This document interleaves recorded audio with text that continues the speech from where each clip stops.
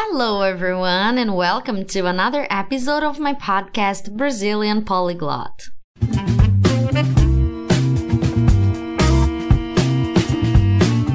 If you don't know me yet, let me introduce myself.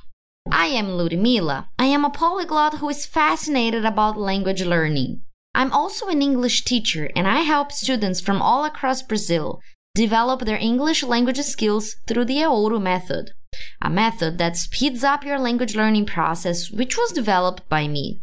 I currently own an online language school, Brazilian Polyglot School, where I teach the Eouro method applied to the English language. I love my work, and my goal is to help you speak English fluently and accurately sooner than you can imagine, because I don't believe we need to wait years and years before being able to communicate in English. That's why I developed this learning method, which is, by the way, the same method that I used to become fluent in my languages too. If you want more tips on how to learn English effectively and how to develop your 4 skills in the language, stay tuned in my content. I am active on Instagram and I go live on YouTube every Wednesday at 8 p.m. Brazil time.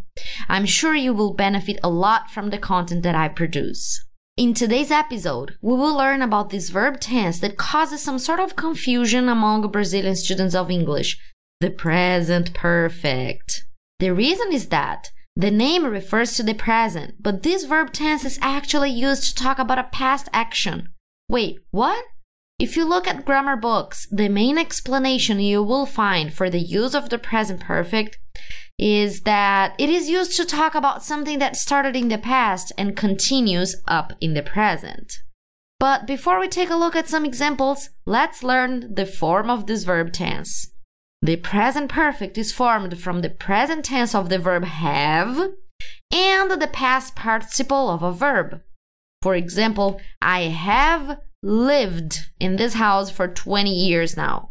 Did you notice how we used have not as a verb in itself, but as an auxiliary to the verb that follows, in this case, live in the 3rd column of the past participle?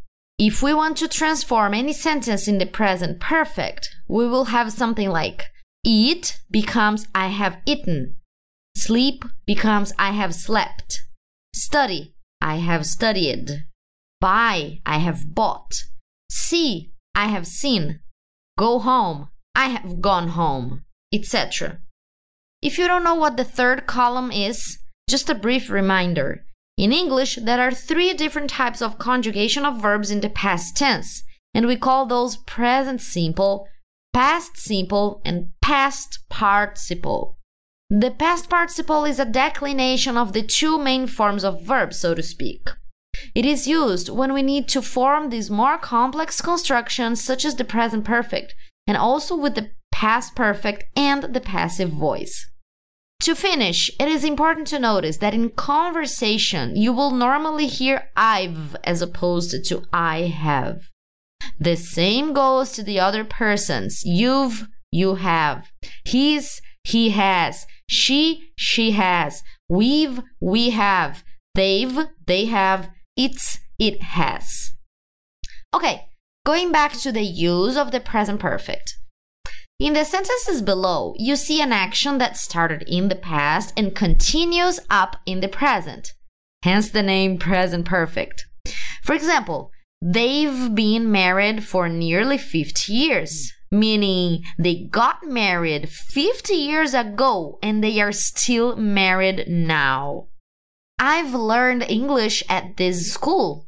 That means I started learning English at this school and I am still learning English at this school. In the next sentences, you see an experience up to the present. I've seen that film before. I've played the guitar ever since I was a teenager. Speaking of ever, this is a word that you will normally use with this verb tense. Example, this is the worst cake I've ever had. It's very common in English to hear this construction, I've ever, or in the negative form, I've never. For example, I've never been to Paris, or I've already been to Paris. Well, speaking of already, we will see it in the next examples. Well, you guys know probably by now that my favorite way of learning and teaching the present perfect, as well as any other grammar point in English, is with practice. And some of these practices, we see a lot of time adverbials. My favorite way of learning and teaching the present perfect is with time adverbials, that is, words that refer to a certain timing period. Just because it is so common to find structures in the present perfect with these time adverbials. You know what I mean? Let's see some examples. Some of these words are I've just, I've never, I've already, I've always, since, yet, so far, for, and before. Lots of examples. Our Uber has just arrived. Look how we are using the word just to mean that this action has just happened right now, just a couple of minutes ago. I've never broken my arm. Look at this construction. I've never. You can even learn this as a chunk of language, you know? I've never. I've already swum in that lake. The verb swim in the first column. In the second column becomes swam. In the third column, it becomes swum with a U. I've always wanted to go there. Again, want, wanted, wanted. In the third column, it is like the second column. I've always. You can also learn this as a chunk of language. We've been friends since high school. Since this action started in the past and it's still happening nowadays. We've been friends since high school. We haven't met yet. Look, we haven't met yet, but there is still a chance that we will meet. This is the meaning of the word yet. They haven't had any problems so far, up to the present moment, so far. I've lived in the same town for 25 years. For, it represents a duration of time. I've been there before. Wow! So many useful examples. Before, for, so far, yet, since, I've always, I've already, I've never, I've just. As you can see, my favorite way of learning and teaching is through lots of meaningful examples. This is by far the best way to internalize this grammar point without stressing out too much. And of course, just bear in mind that it isn't in the first time that you will learn this, okay? It takes time to process everything. Just keep doing your immersion and you will incorporate the use of the present perfect naturally and with time. Speaking of immersion, let's dive into today's story, where you will find plenty of examples in the present perfect tense, so you can start getting used to them. Letters during World War II. Dear John, it feels like yesterday when you first left to fight the war, but it has already been 2 years. I hope you are well and healthy. The kids and I miss you so much. Alfred still asks when his father is coming home. Laura is older, so she understands where you are and why you had to go.